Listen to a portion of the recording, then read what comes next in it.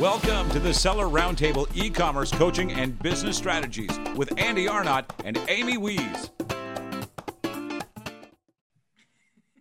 Hey, what's up, everybody? This is Andy Arnott with Amy Wees. And this is Seller Roundtable number 83. Brandon Young is back. He's back with a vengeance. He's got a stubble beard because this time of year, Amazon sellers don't sleep. He also has children who also help him not sleep. All right.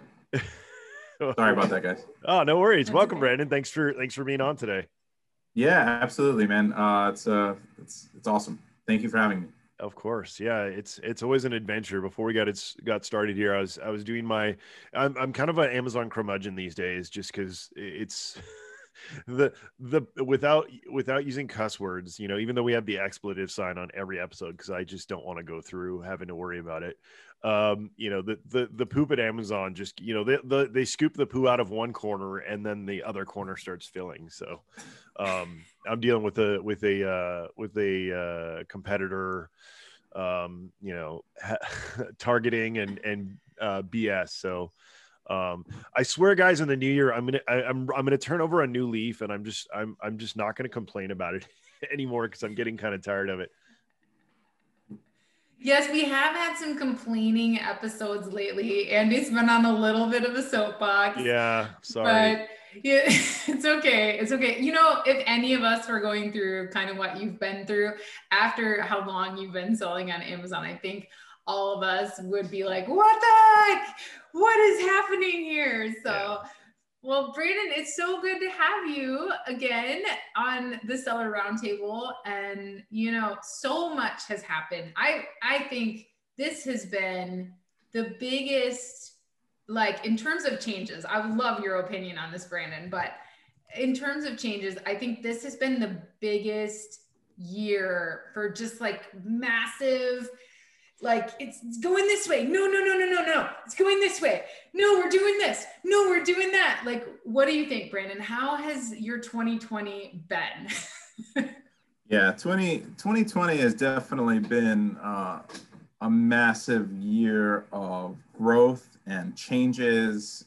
Everything from the algorithm to the way that Amazon's handling things to regulations and rules. And, I think that it's challenging and it's a pain in the ass, and I hear Andy and I pull my hair out I don't have much left, and I'm it's receding only 20, but look at this, right? No, so I think that although we complain and it's frustrating, it's still been such an amazing year for everybody that has persisted through it, because I think that the opportunity to sell on Amazon is only going to keep getting better. The growth on Amazon is only going to continue to skyrocket. E-commerce is only going to do better. COVID did really, the main thing that it did for e-commerce was that it accelerated the decline in retail and the rise of e-commerce. And in America, we're still way behind the rest of the world, or at least China and Asian countries, with regards to the percentage of our total retail sales that are online versus in a store.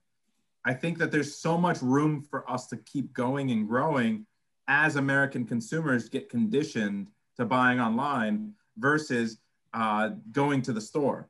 And so this year has done nothing but accelerate that. Now we have challenges with limits on SKUs and launches, and the algorithms changed again, and we got limits. Now they're coming and suspending listings for stuff that they allowed for 10 years, all of these things keep popping up. But I think that all that is going to keep popping up. And what's great from our standpoint is that if you are persistent enough and if you continue to work at this business, those are just barriers to entry to the people who will give up quickly and abandon this business. And that's great for you as someone who will keep persisting, because it just means that there's more of the pie for you versus if this was too easy, then everybody would be doing it and the market would be flooded, and it would be tough, much more difficult to find products that are profitable and that have opportunity. So I think 2020 has been hard, but I think that that's also a good thing, and we've managed to get through it, and we're going to still have by far a record year. Yeah, I agree with you in terms of we've seen so many businesses completely devastated by COVID. And, just went to Mexico last week with the family. And I just was imagining, as I'm sitting there at this lovely resort, I'm imagining, wow, they've got to be losing money by the fistfuls because, their business model, they have to have so much capacity to really keep things going, right? And for us, all of us e-commerce sellers, our businesses, for the most part, as long as we could go with the changes during COVID and with what Amazon kind of pulled, our businesses tripled. We couldn't keep up with the demand. Many of us ran out of stock, which didn't help when it was time for Q4 because our IPI suffered, and then Amazon, had all these extra limits. But it was definitely a huge blessing to be in the e-commerce arena when COVID happened. It was awesome. And in terms of retail, I agree. The retail businesses that didn't pivot and didn't add delivery, didn't have those options, they suffered. But the ones that did, like Home Depot just bought some like storage solutions company. Their revenue was just skyrocketed because so many people came home and were working on home projects and that kind of stuff. So it was a really, like you said, Brandon, it was so cool to kind of see the dynamics that happened, and we were on the right side of that. And I agree that e-commerce is going to continue to grow. There's going to continue, besides Amazon, there's going to continue to be so many cool opportunities. And then also Amazon is going to grow and change, and there'll be new opportunities there. So I think it's going to be cool. And I'm so glad that all of us are still in the game and that we get to help others who are serious about it be in the game. It's really cool. So for those of us who don't know you, Brandon, nearly everybody knows you. Congratulations on your seller poll wins, by the way, really cool. But for those of us who don't know you, tell us a little bit more about your backstory. How did you get started in e-commerce? Really, e-commerce was something that I hadn't had on my radar, unfortunately, until about 5 years ago. So I had a buddy who was going to lose his job, and we sat down to talk about what he could get into, what kind of ventures, businesses he could start. And we had a couple other buddies who were at the time doing arbitrage and did over $1 million in their first year.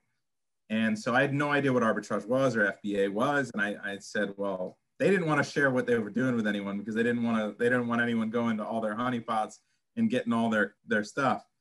So I said, it can't be that hard to figure out. So we just went on YouTube. We found some of the guys that were doing YouTube stuff, and we just shared notes, and he took the ball and ran with it. And he's still doing, 5 years later, he's doing millions and millions of dollars a year on arbitrage, on Amazon with FBA and arbitrage. And my thinking at the time was, okay, arbitrage is more of a job. It's not as scalable. It's not something that I necessarily want to do. But my now wife and I, we thought about it, and we said, okay, well, wholesale seems like a good model, and liquidation, and we can maybe scale that, right? We can have processes in place, and we can sell replenishable SKUs, and we can figure out some kind of automated way to work a little bit smarter. And so we did arbitrage, or we did wholesale, we did some liquidation. And then in 2016, my wife, who happens to be from China, we looked at each other. We started to see some of our wholesale accounts starting to become restricted. It was becoming more difficult to even do wholesale for us. So we said, why aren't we doing private label? We have an advantage because you're Chinese. And so we got on a plane, we went to Canton, and here we are 4.5 years later. We're exclusively private label, and doing 8 figures a year, and just it's been an incredible journey. It's just year over year we keep learning and getting better at it, and things are always changing. So it's exciting. Awesome. Yeah, Brandon, that's I love the backstories for how people got into Amazon. The main thing is usually financial freedom and ditching their boss, right? That was definitely you know, kind of what drove me and what, you know, now that I've been an entrepreneur my whole life, but I didn't go full time in Amazon until about 2015. So, you know, that was a big shift in mindset in terms of, you know, realizing that, you know, I'm smart enough to make money. If it's not on Amazon, it's going to be somewhere else. You know, and learning the skills, that you have to learn in order to even be on Amazon today is going to pay tenfold, throughout your entire life. I wanted to circle back real quick. I agree with both of you guys in terms of the opportunities online and things like that. What I'm really concerned with, though, and I'm seeing this trend on Amazon big time, is, you know, the shift to the larger brands, right? So I really see Amazon favoring the larger brands on Amazon, and so you know, nothing wrong with that in terms of, you know, Amazon has stockholders, right? So they're going and they're seeing, you know, who's going to make us the most money long term, right? And it's the companies like Nike and things like that. Even though, funny enough, Nike pulled out of Amazon. But I think that's where Amazon, I think, is losing direction in terms of realizing who their core, you know, it's very few Amazon sellers have over $1 million in revenue per year, right? I mean, I think it's like 1% last time I looked, or something like that. Maybe, which is still tens of thousands of sellers, right? Yeah, no, it's still a very large amount, but all I'm saying is that, you know, I said this a few years ago. I said, Amazon is still a huge opportunity, but you can't come into Amazon now as like as like a side gig, right? It's not going to work anymore. You have to go full on Amazon. You have to, you know, learn marketing. You have to learn, you know, how to do packaging. You have to learn how, you know, good photography, all these things now that, you know, 3 to 5 years ago, you know, important, but you could kind of like Fiverr your way through it. Right. And that's not anymore now. You could probably, like, even 5 years ago, you could throw up anything with stock images and you'd get lucky to start selling, and you could rank with PPC, and exactly a much higher skill set and learning curve now than it was. That's where I definitely agree with you. It's definitely, it isn't a side gig. Like, you can start as a side gig, but you need to put in the 10 to 20 hours a week learning it, right? Before you can eventually do it. Yeah, I mean, a lot of people, I tell the story, you know, of how I got started on Amazon. I was still working a full-time job. I would come home, I would work till 2, 3 in the morning, go to sleep, wake up, commute to work all day, come home. I would do that every day. And I did that for years and years and years. You know, I've never not had more than, you know, the equivalent of one job. And, you know, that's the point I just want to make, guys, is that, you know, there's been so much, there's just been so much, you know, people seeing all this glamour and stuff of these Amazon sellers, and they're really not being told the full story in terms of, it's a lot of hard work. There's going to be a lot of failure, a lot of, you know, issues getting there.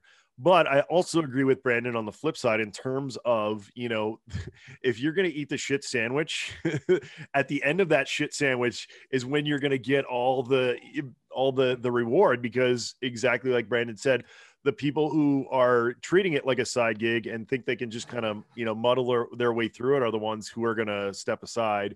And then that's going to leave the opportunity for those who really, you know, grit down and get it done. Yeah, it's really interesting that you talk about the bigger brands being the focus of Amazon, and I agree with that. I mean, there's a huge movement where they're giving a lot of incentive for storefronts. Having a storefront with one SKU is not really that great. So, I mean, you have to be a little bit larger seller to like really like start building out a nice storefront, right?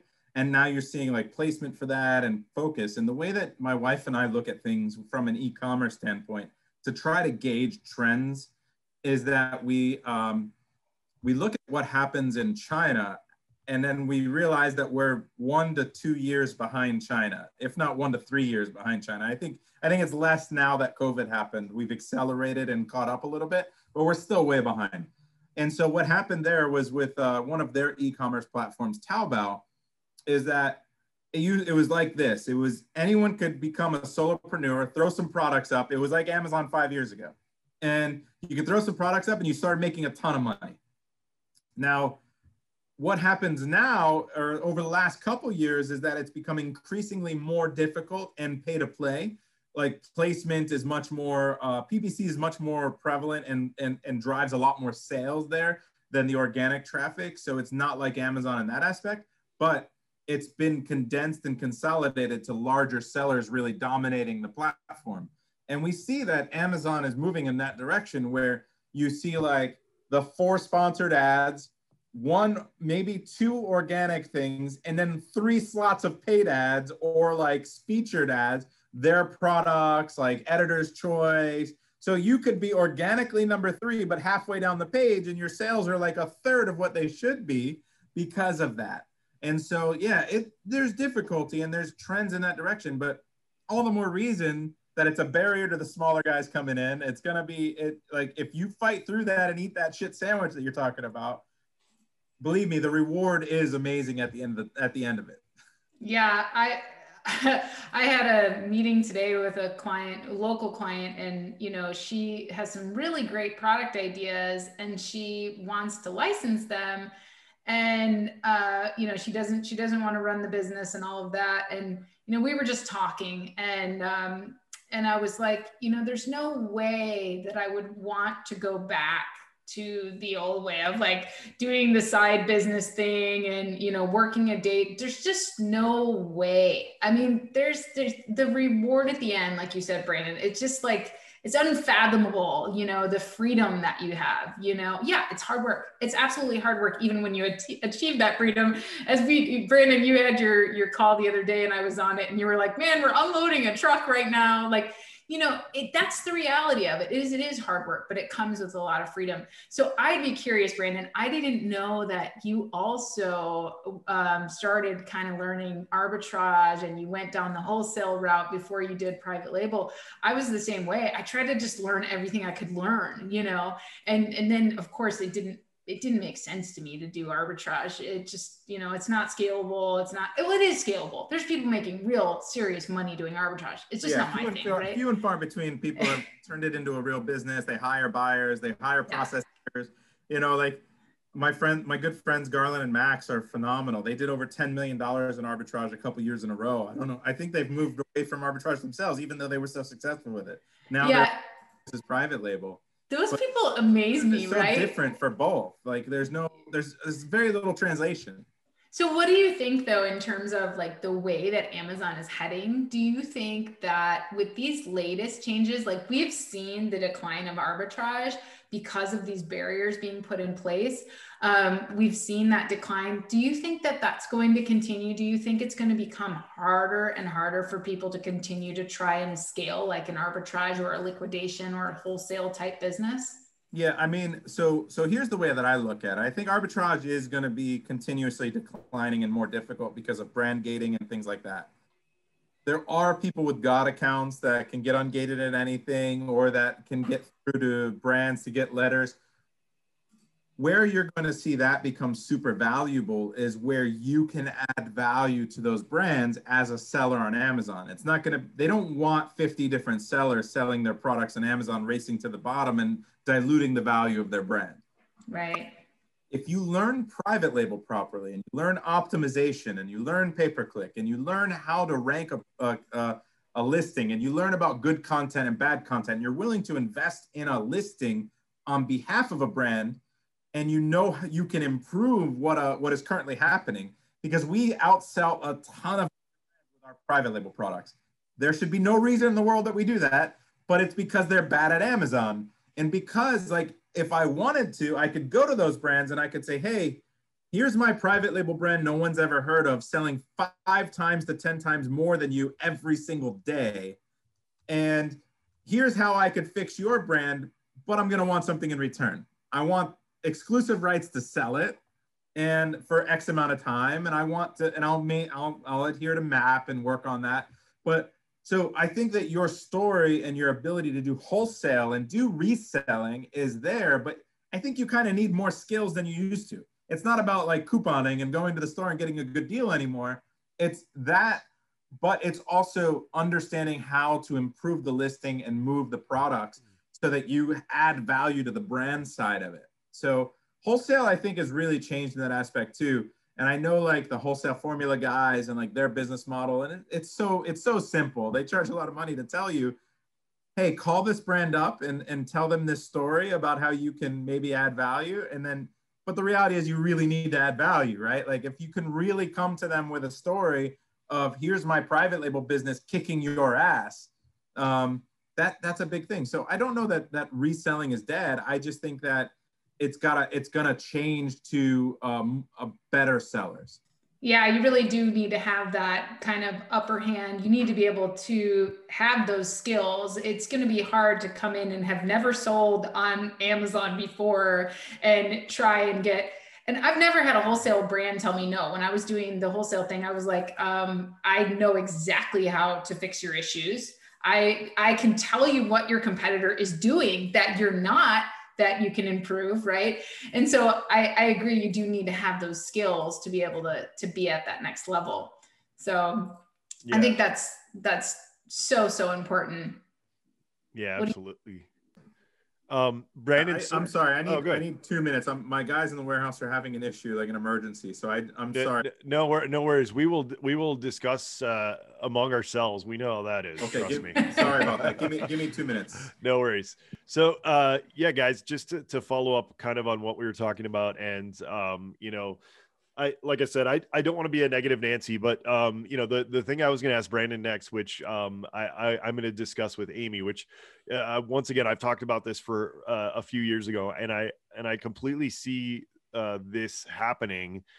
Is I don't think that Amazon's going to be the dominant marketplace in the next 5 to 10 years in the U.S. I know that's a bold statement, but they have a big lead. But I think that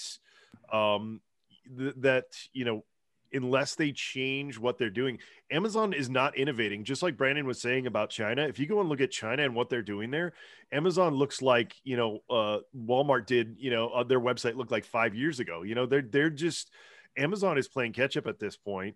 And I keep saying, they're the MySpace of e-commerce. I think that somebody is going to come along and, hit Amazon flat-footed, whatever that looks like. And I'm really interested to see the next 5 to 10 years. But my bold prediction is Amazon will not be the dominant marketplace, at least in the U.S. in the next 5 to 10 years.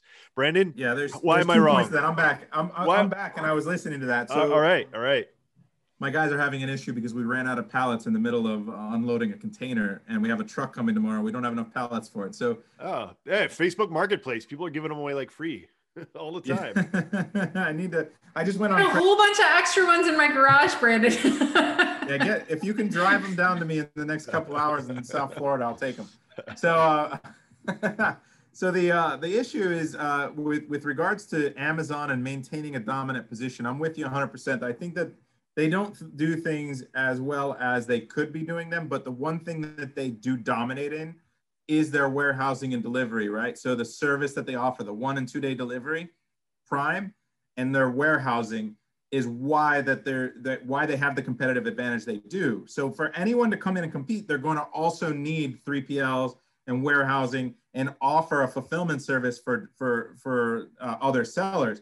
Because if the reason that Amazon allows third-party sellers like us to come in and do well is because A, it's great for the customer and selection is better, but also because they can't possibly afford to keep developed or to have started the website with 1 million products developed, right? Like each product takes time to develop and do well. And they're trying to catch up by buying brands, and they have hundreds of brands of their own, and they cheat for their brands. We know that.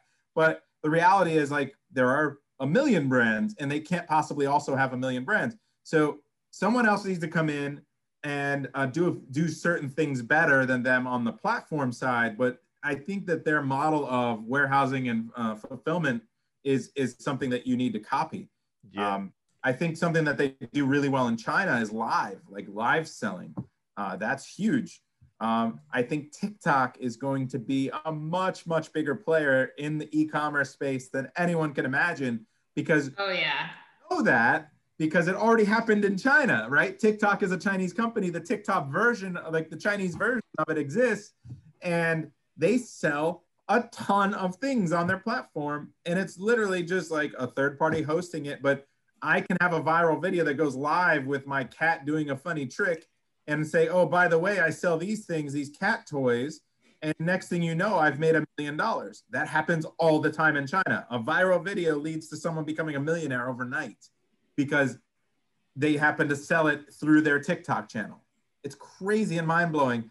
And those opportunities are going to be there for us in soon. Like TikTok's turning on their e-commerce platform. That's my primary reason for wanting to swap over from WooCommerce to Shopify, because Shopify TikTok integration is taking off, and it's like, it's going to be insane, right? And Snapchat, TikTok, Snapchat sales have been like, everybody in my mastermind group, we just did a Shopify class, and our Shopify teacher is like, she's killing it on Snapchat and TikTok with ads. And we're all like, man, we need to switch. Like, we need to just do it, you know? Shopify is amazing. And I thought another competitor potentially for Amazon, because they've got millions of independent sellers, but the problem, everything was pillared, right? What they need to have is a marketplace where you can search Shopify stores. And now all of a sudden, the way that Taobao is that you shop by storefront, right? And that's why Amazon's moving towards storefronts, because they know that people like shopping that way. They like browsing someone's storefront. As long as it's not like a random arbitrage guy with 14,000 unique, like different SKUs that are in different things, like grocery and this and that. Like, if you're a toy brand and you've got 100 different toys and they like your toy brand, people love browsing your toy store, right? So it's the same exact thing. And so Amazon's moving that direction because it already was successful in China. Same thing with Shopify. If they could unite under one marketplace and then also start to assist with fulfillment, I think that's a winning combination. I think that Shopify is a real competitor and a real threat to Amazon. Thanks for tuning in to part 1 of this episode. Join us every Tuesday at 1 p.m. Pacific Standard Time for live Q&A and bonus content after the recording at sellerroundtable.com. Sponsored by the ultimate software tool for Amazon sales and growth, sellerseo.com and amazingathome.com.